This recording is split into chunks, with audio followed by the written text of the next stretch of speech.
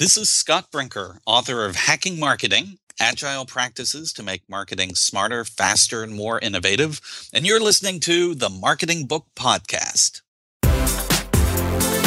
Welcome to the Marketing Book Podcast, helping you keep up with the smartest thinking in the quickly changing field of modern marketing. And now, here's your host, Douglas Burdett.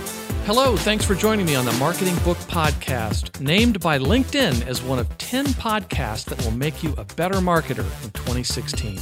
My goal for this podcast is to help you discover new ideas about what's working in modern marketing. And don't worry about taking notes. You can find links to everything discussed in the show notes at marketingbookpodcast.com. Today we're joined by Scott Brinker, and we're going to talk about his new book, Hacking Marketing: Agile Practices to Make Marketing Smarter, Faster, and More Innovative. Scott Brinker has over 20 years' experience at the intersection of marketing and software, and his Wikipedia page says he started at the age of 15, so I'm guessing he's about 35 now. He is the editor of the Chief Marketing Technologist blog, chiefmartech.com, and the program chair of the Martech Conference series. He's a frequent keynote speaker on marketing and technology topics worldwide and has written articles published by Ad Age, Adweek, Harvard Business Review, Information Week, TechCrunch, and VentureBeat. Scott is also the co-founder and chief technology officer of Ion Interactive, spelled I-O-N, a marketing software company that provides a platform for interactive content that has been adopted by many of the world's leading brands. Previously, he ran a web development agency and led a pioneering electronic bulletin board system software company. He started his career designing multiplayer online games. Scott earned degrees in computer science from Columbia University and Harvard University and an MBA from the Massachusetts Institute of Technology, and he was a musician in a former life. Scott, congratulations on Hacking Marketing, and welcome to the Marketing Book Podcast. Thank you. Wow, that resume is getting long. Well, you've done quite a bit, and I'm excited to have you here. Now, I should explain that I also had on this show Max Altshuler, who is the author of Hacking Sales, and now I'm interviewing the author of Hacking Marketing, so I'm really covering the hacking front. Hackers of the world unite. Yes, that's right. I hope they all, I'm sure they'll benefit from this. And I should mention, I learned about your book from a previous guest, Pat Spinner, co-author of The Challenger Customer. So you're already creating buzz. Well, I'm very grateful to Pat. Yeah. That's a great book, The Challenger Customer. Oh, it really is. And we'll link to that particular interview in your show notes at marketingbookpodcast.com. But that book, not too dissimilar from yours, really helped to rewire a lot of my marketing brain. And for that, I'm grateful. So I wanted to thank you for something that you have created, this marketing technology landscape super graphic. And I think that there might be some listeners who may not be familiar with you, but they are familiar with that. No, famous for the wrong reasons, right? Right. Well, no, I mean, that's how I first learned about you. And what it is this graphic that you have to click on and zoom out, but it's got all the current, as best you can, categories of marketing technology and all the logos. So the reason I wanted to thank you is because sometimes I get to make presentations, the changing nature of marketing, and the audience might be full of some traditional marketers and some business owners, but some folks, maybe like the folks listening to this, they're a little bit overwhelmed by all the change that's going on in marketing, and they're trying to make heads or tails of it. So, as you can imagine, at parts of the presentation, they're looking a little ashen, a little depressed, like, oh my gosh, so to make that even worse for them, I put up your super graphic and I just say, look, this is one more thing that you're going to have to wrestle with, and look at this. And the thing that I usually I tell them who you are and so forth. And then I mention something like the 2014 version showed 947 companies, right? So the 2015 version shows 43 categories and 1,876 vendors. I think they're ready to walk out at that point because they're just saying, that's it, I'm out. Yeah, there's got to be an easier career than marketing, right? Right. That's true. But in the book, you talk about how, this is one of the most exciting times to be in marketing. It is. I think, that landscape graphic, in many ways, that was the genesis of the book Hacking Marketing, is recognizing just how much marketing has become entangled in software. There's all the software on that landscape that, marketers consider buying, whether it's, their website, email marketing automation, analytics, all that fun stuff. But then there's just all the software that runs the world today that marketers deal with, Google and Facebook and LinkedIn and Twitter. And when you start to realize that marketers are spending most of their days in one way or another working with all these software tools and what they do, well, I guess that was the inspiration to realize, hey, if marketing is becoming a software-powered discipline, can maybe marketers learn a few tricks from the software world about how to manage that? Mm-hmm. And they already are, because I've observed software companies marketing, because I buy marketing software. And for instance, HubSpot. I use their products, and I've followed them and really like their product.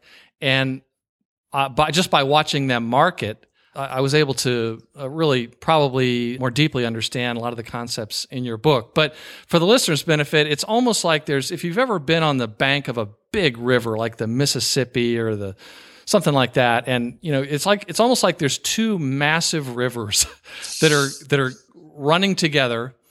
And I should add that at that point where they merge, that would be Scott Brinker Point.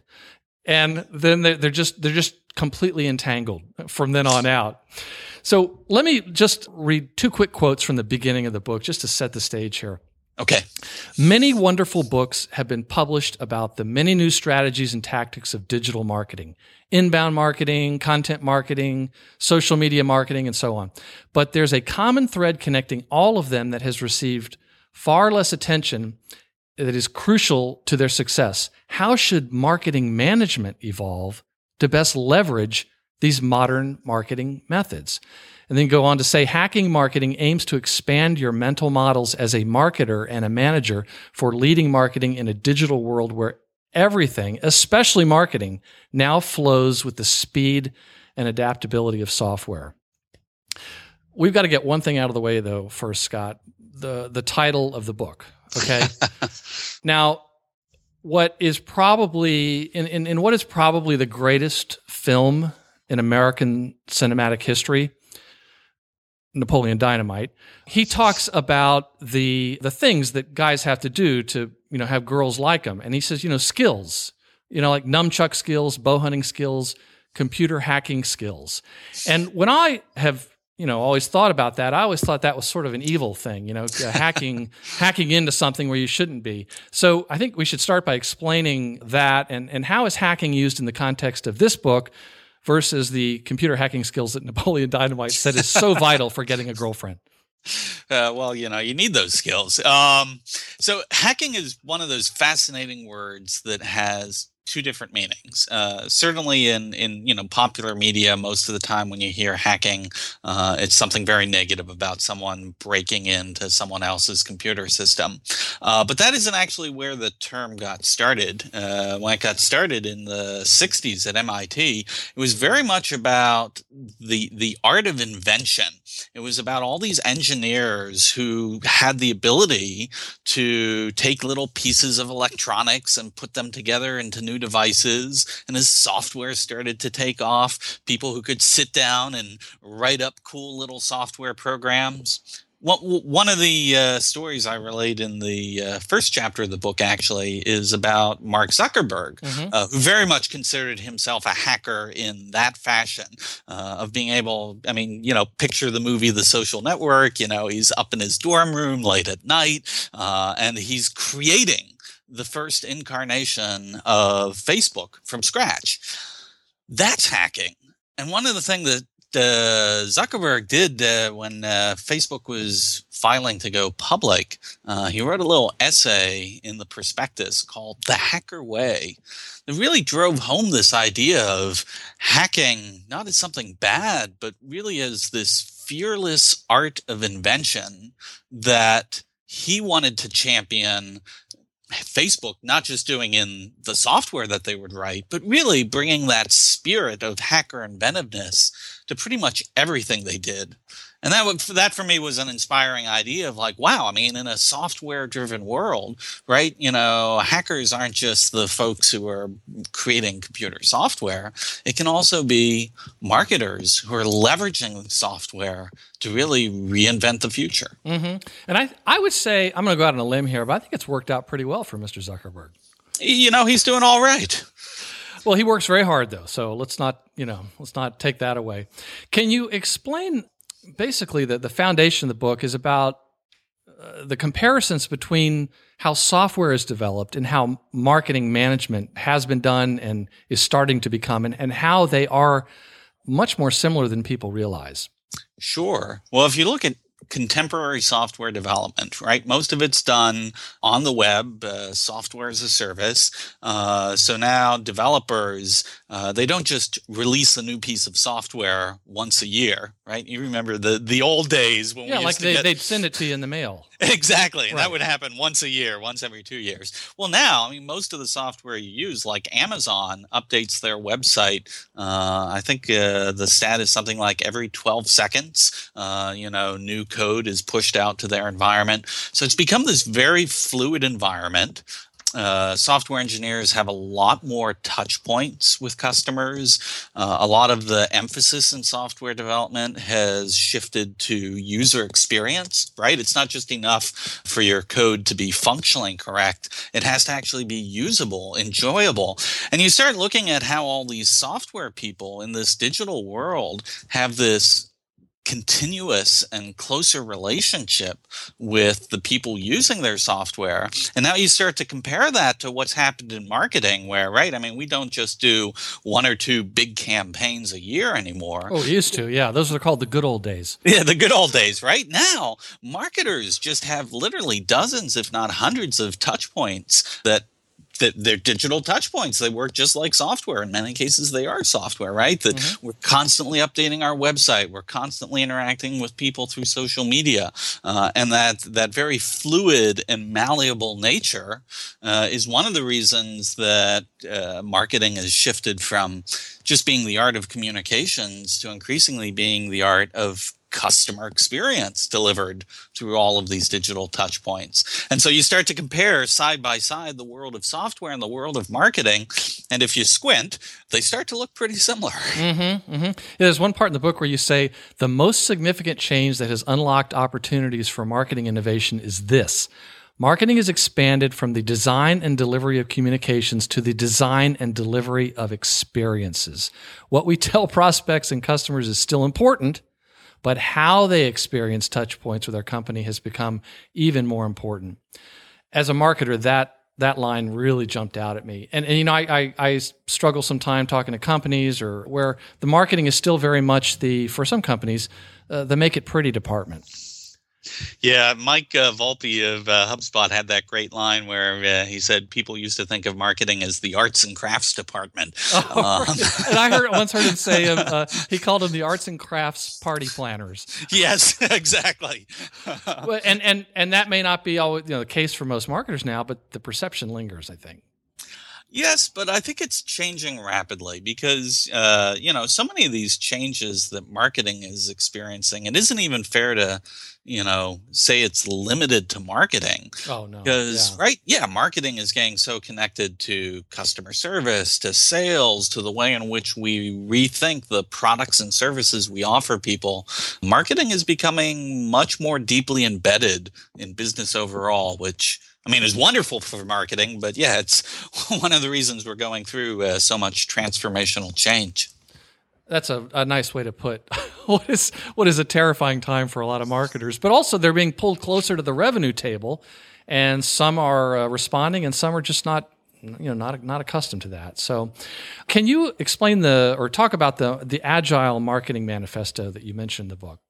Sure. So that was one of the seeds of this book of thinking, okay, well, what management ideas from the world of software can we in marketing now borrow and adapt, given the similarities between our two worlds? And so one of the best examples of that actually is a phenomenon called agile marketing, which is a management methodology where marketers run a good portion of their organization in these 2, 3, or 4 week sprints. It's a very open, collaborative, transparent process. And that was inspired actually by a movement called agile software development that happened about 15 years ago. And over the past 5 to 8 years, we've just seen more and more marketers start to borrow these ideas of agile software development and adapt them to their department for agile marketing. And is it accurate to assume that a lot of this may have really started at the marketing departments of actual software companies? Absolutely. I mean, that was a kind of a natural place for that. They were in that environment DNA. Already. Exactly. Like you look down the hall, you're struggling with how do I deal with all these different things that keep changing on such a rapid basis. And you look down the hall and you see your colleague in the, software development group who's like, yeah, we had that problem. And that's why we implemented Agile. And you start to scratch your beard and you're like, okay, well, if you have a beard, tug your earlobe and say, maybe we could use some of that agile approach here in the marketing team. Maybe go to some of their meetings. Yep, it's it is fascinating to see how this has organically spread and evolved. Mm-hmm, mm-hmm. Now, one of the many things you talk about in the book was this notion in the software world of release early, release often, and then you apply that to what you call market early, market often. Can you explain that for the listener? Sure. So again, this is part of that really shift of mental model from, again, if you take classic marketing that was really driven on a relatively small number of what we would call big bang campaigns, right? You try and just map everything out as much as you can in advance and boom, this is the plan we're executing, to this environment we're in today where all these digital touch points actually make it a lot easier for marketing to experiment on a very small scale with a lot more ideas, a lot more bold and risky ideas that they can try out on a small scale. Those that don't work, hey, that's no problem. We didn't risk that much. We set those aside. But the ones that do, we are then able to scale them up based on some evidence that, hey, this actually resonates with our audience. And so the way in which you get that to happen is, I mean, in the software world, the way they test features is they release the features out into the world and see how the world reacts. Release early, release often.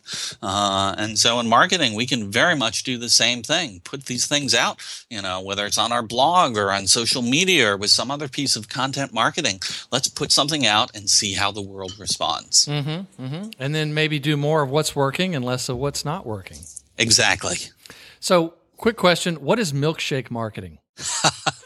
Yes. So one of my favorite authors, Clay Christensen, who's the guy probably best known for writing a book called The Innovator's Dilemma, about how companies tend to get disrupted in very unexpected ways. And one of the things that Clay wrote a number of years later was this article that's become known as the milkshake marketing article, where he found in market research for a fast food company that they put people out in the field to ask customers who were buying milkshakes from this company, like, okay, well, do you like thick milkshakes or do you like thin milkshakes? And in their research, they started to shift of, instead of asking people whether they wanted thick or thin, they asked them like, okay, well, why are you getting a milkshake? What do you want? What are you doing? And people during their morning commute wanted milkshakes.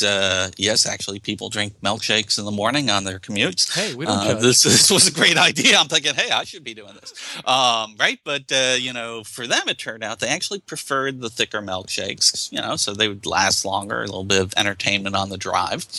Then in the afternoon, they'd see a lot of parents who would bring their kids in and, they'd capitulate right, and get the children, a milkshake with their Happy Meal or whatnot. And in those cases, the parents really kind of preferred the thinner milkshakes because, they wanted the kids to hurry up and finish them so they could move on. And maybe not have it all over the car. That too. But, the insight that Clay took from this was, so many ways in which consumers purchase products, they're not based on demographics. They're not even necessarily consciously based on characteristics of the product per se. They're based on this idea of what job does that consumer want to hire that product to do. And to me, really brilliant insight there. But I think that's, there's a great takeaway for marketers there, not only in how we think about, our products and the positioning of our products, but how we even think about our marketing, our content marketing, our websites, the touch points that we have with customers. When prospects are coming to these digital touch points, what job are they looking to have fulfilled so that we can really tailor what we're doing to serve that? Mm-hmm. Now, we talked earlier about the, marketing being very much the communication thing. And I want to go back to that for a second here. In the book, you mentioned that research has shown that interactive content is more effective than passive content at differentiating a company's marketing, educating their prospects, and converting them into leads and customers. Can you explain that and why that's a bit different from the more communication-oriented marketer? Sure. Well, one of the challenges with content marketing today is in some ways it's too much of a good thing, and also in many cases too much of a bad thing too, right? We're just there's an explosion of content. A content shock. Exactly, right. Mark nailed it perfectly. And we are just beginning to experience, the full brunt of what that content shock will be. So naturally, if there is a way we can break through some of that noise, that would be incredibly valuable. And one of the things we've seen more and more companies and publishers start to do is break through passive content noise by coming up with more useful or entertaining services, the interactive content. So it might be things as simple as a little quiz or a little calculator. It might be something more sophisticated like an assessment or a product configurator. But it's about actually, it kind of goes to Clay Christensen's, what job are prospects looking to hire from our marketing? Well, when we actually provide them some utility with interactive content services, we can fulfill a very different kind of job than here's a white paper. How about you read this when you have 15 minutes to spare? And I can understand how a lot of marketers, they're probably more familiar with how to write a blog post or produce content. And it might be they think of that before they think about designing interactive experiences for their prospective customers online. Yeah, and certainly interactive content, in some ways it's been around for years, just like essentially content marketing has too.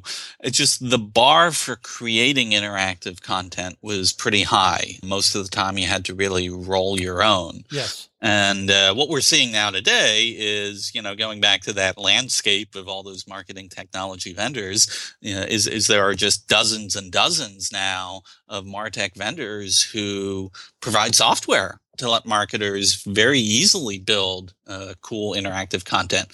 Disclosure, right? My company is one of those companies, but there are dozens and more. And so I think we're starting to see more and more marketers. They have a new set of tools they can use to build these interactive content experiences. Yes, and for the benefit of the listener, it's not like Scott makes his logo bigger than the other 1,875 companies. So you really have to look. Although I think I saw one presentation once where you actually pointed an arrow at it and said, that's me.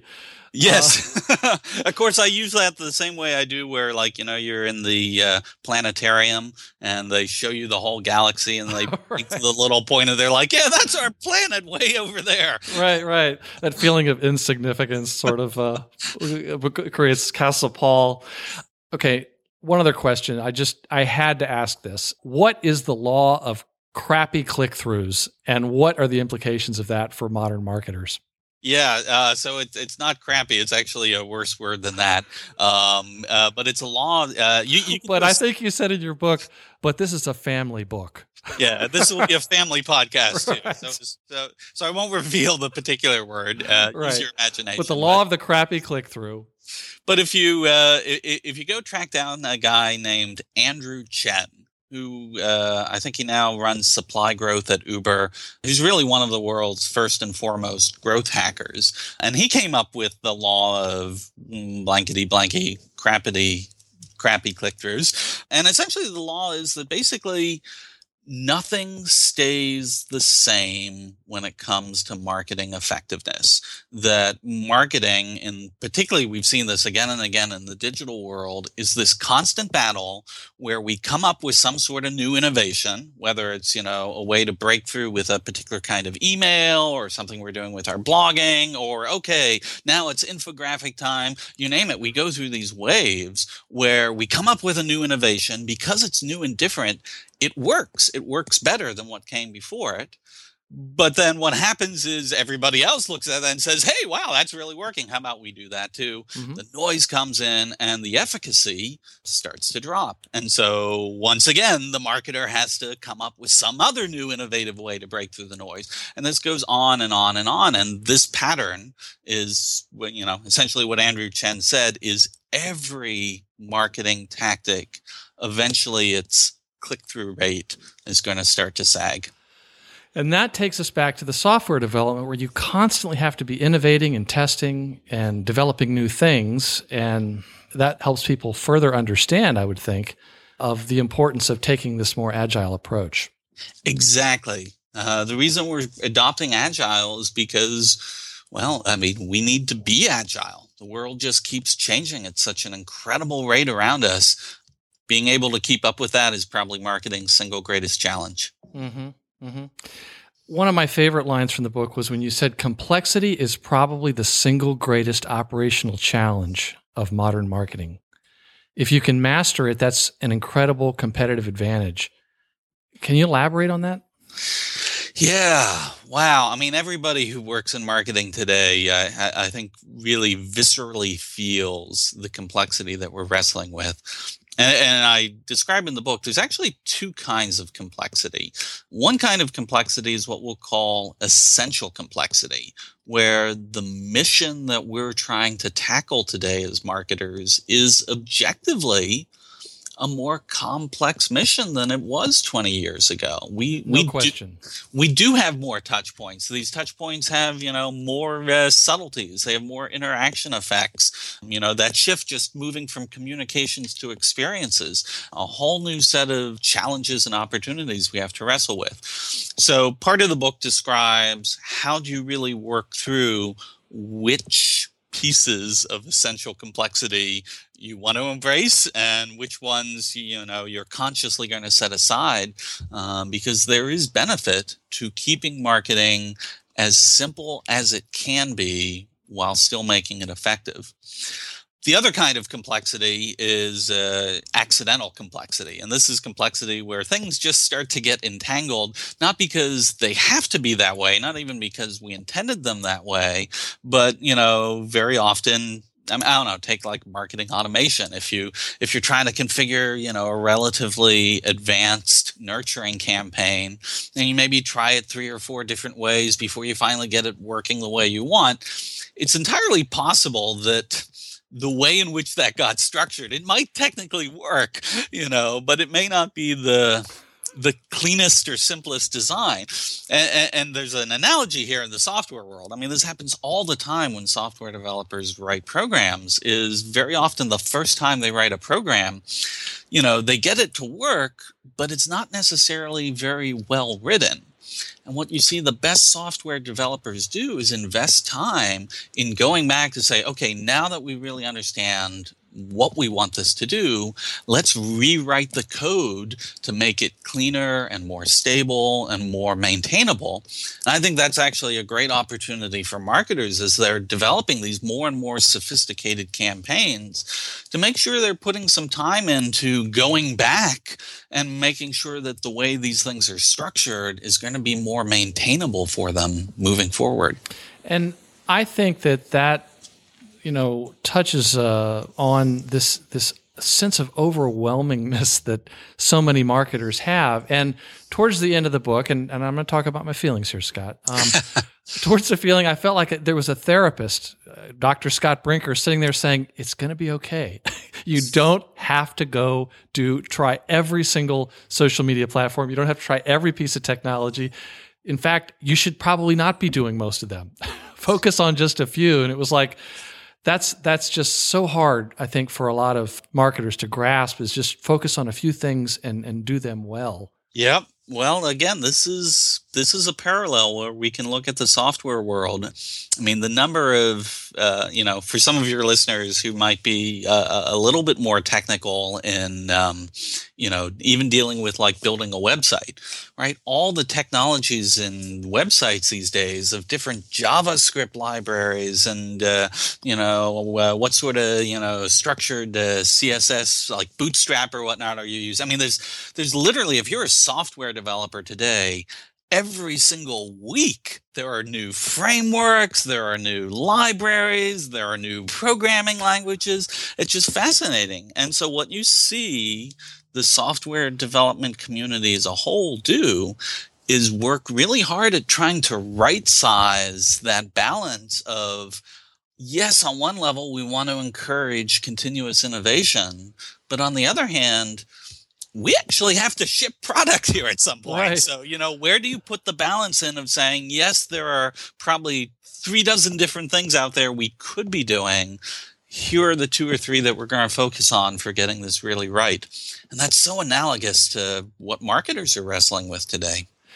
And for those English majors out there and philosophy majors, Scott did talk about Voltaire in the book, who you said was probably the world's first agile philosopher. When he said the perfect is the enemy of the good, and then you bring it all the way to Mark Zuckerberg, who said done is better than perfect. Hey, that's like a great trivia question. Voltaire and Mark Zuckerberg, how do you connect the two of them? An agile management methodology. Yeah, there you go. There for Alex Trebek. But it's so simple to explain it, but it just seems like the most difficult thing for a software company or a marketing organization to do. Oh man, my heart goes out to everyone on that, because when I look at what is expected of modern marketers today, I mean, marketing has really become an Olympic sport. All the things that we're being asked to do and do well, and all the challenges and changes that we're wrestling with. So I think anyone who feels that it is hard has a fairly accurate view of reality at this point. Yes, now that's going to make the listener feel better. It's for everyone. Yeah. But it's going back to the Voltaire quote. It's not about the perfect marketing. It's about getting good marketing done. Yeah. Last question about the book. What is a full stack marketer, and why should marketers strive to be one? So this is a phrase like many in the book, taken from the software world, where people talk about full stack developers. A full stack developer can work at many different levels. They can do the database, they can do, the code for an application, they can design the user interface. And this is a bit of a mythical term. There's lots of developers who work at these different levels, but usually everyone has one layer that they're particularly strong at. It's aspirational. It's aspirational, but I guess we're seeing this with marketers too, right? I mean, marketing, it doesn't suffice anymore to be a specialist, to say, oh, well, I'm a great search marketer, so that's really all I need to know. Is in marketing. Or email. Exactly. I mean, oh, yeah, well, listen, I don't know about all the social media stuff here, but hey, I can write some really good content on the website. I'm a great copywriter. Marketing, all of these dozens, hundreds of different touch points that we have with customers, we are realizing more than ever that through the customer's eyes, all of these are interconnected. And as marketers, regardless of which particular tasks or activities we're working on, the greater ability we have to see how the dots connect and really make sure whatever we are doing is in the context of the rest of, marketing's activities is just incredibly helpful for delivering greater continuity to prospects and customers. So, yeah, being a full stack marketer is really having an appreciation for all of the different domains in which marketing is operating today. And I also see a number of articles about the dearth of talent, marketing talent out there, and how for marketers who can become full stack marketers, their salaries could double in the next 5 years. You know, it's this is the one last place we can look at the software community. Software developers over the past couple decades here that have really figured out how to operate in, the contemporary software environment. They're incredibly valuable, and they make a lot of money because at the end of the day, they bring a lot of leverage to the companies that they work for. And I think this is a very exciting time for marketers, because marketers who get really good at leveraging these software capabilities have the potential to dramatically increase the value that they can bring to an organization. And that does translate into, great salaries and great opportunities. Yeah, it's going to happen. Scott, if readers took only one thing away from the book, what would you hope it would be? It would be, now that marketing is thoroughly entangled in software, that's actually a good thing, because we can borrow management ideas from the software world and get really good at running marketing at this new level. Well said. What books have inspired your work and career? Oh, so many. I have multiple stacks by my bedside. But, we certainly... There's read or to be read? Unfortunately, most of them are about half read. So I'm terrible that way. But, certainly some of the authors that have been incredibly influential. When I was writing this book, I was thinking back to a lot of the work of Clay Christensen. Another guy, Eric Ries, the author of The Lean Startup, certainly another one of those sort of seminal books for getting people beyond the software world to think about these agile and lean approaches to business. I'd have to give a nod to this guy, Jeffrey Sutherland, who is one of the inventors of agile software development. And he wrote a popular book about a year ago on the art of getting twice as much done in half the time. Oh, yes. Which is very much based on, the use of the agile methodology. So, it's many great books. Those are just a few.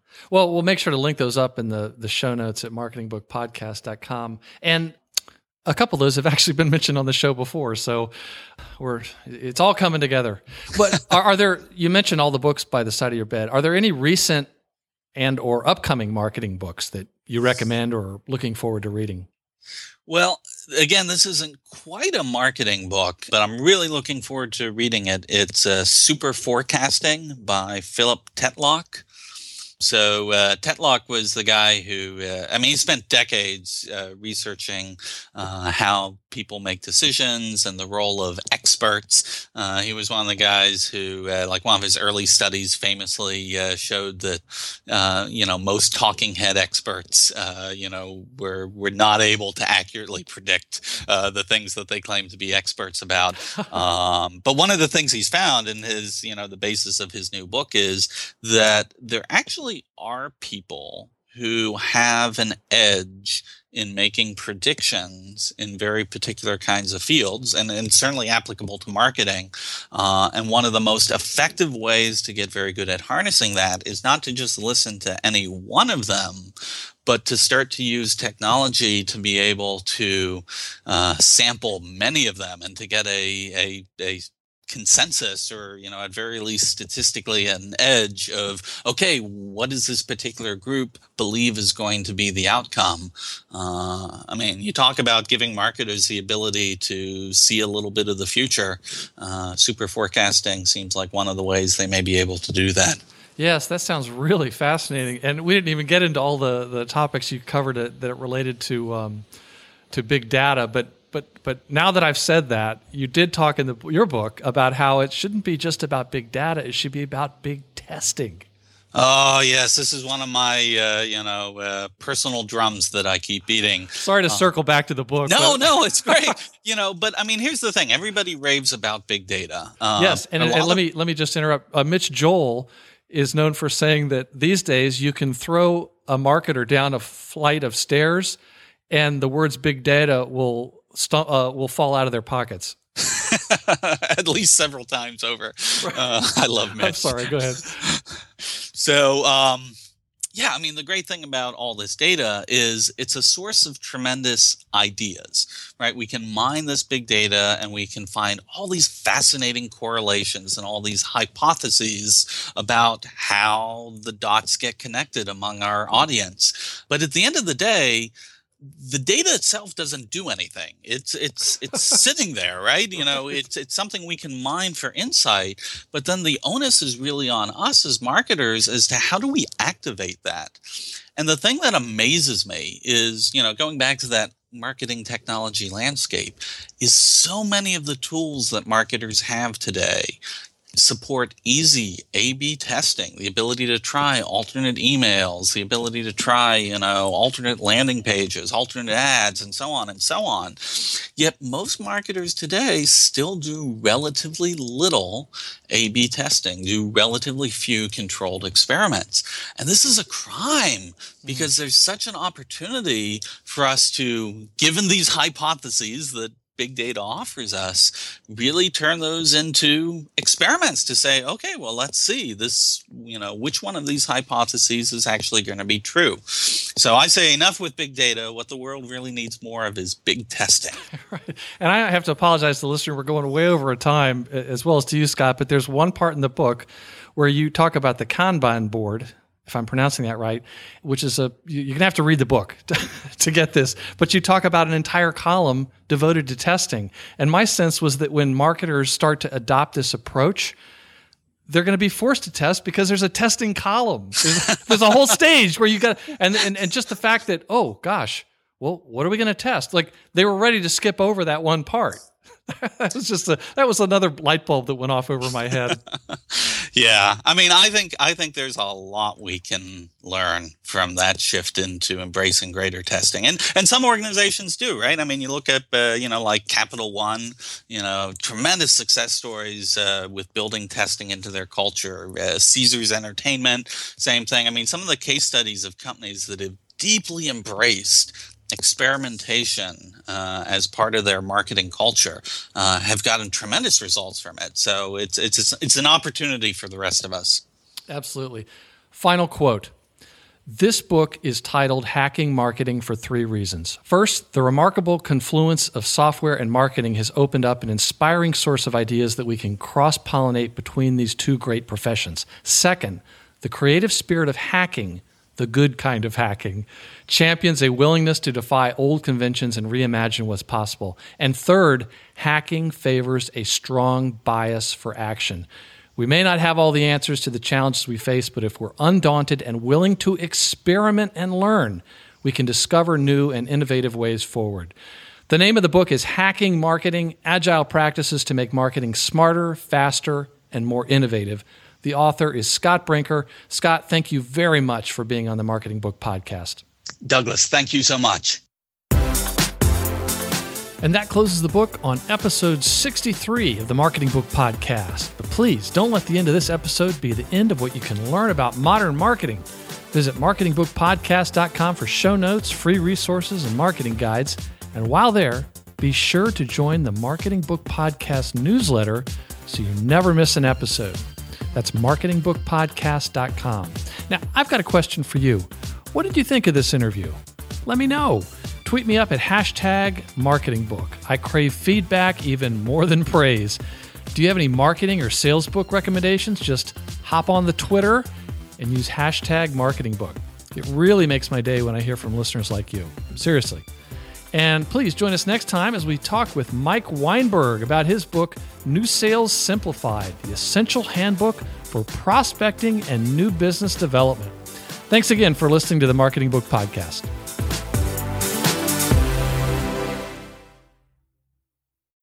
This Valentine's Day, Dunkin's got the perfect pairings to show your love. So get down on one knee with a dozen brownie batter donuts and a cocoa mocha signature latte. Or make them swoon with a strawberry dragon fruit Dunkin' refresher with a Cupid's Choice donut.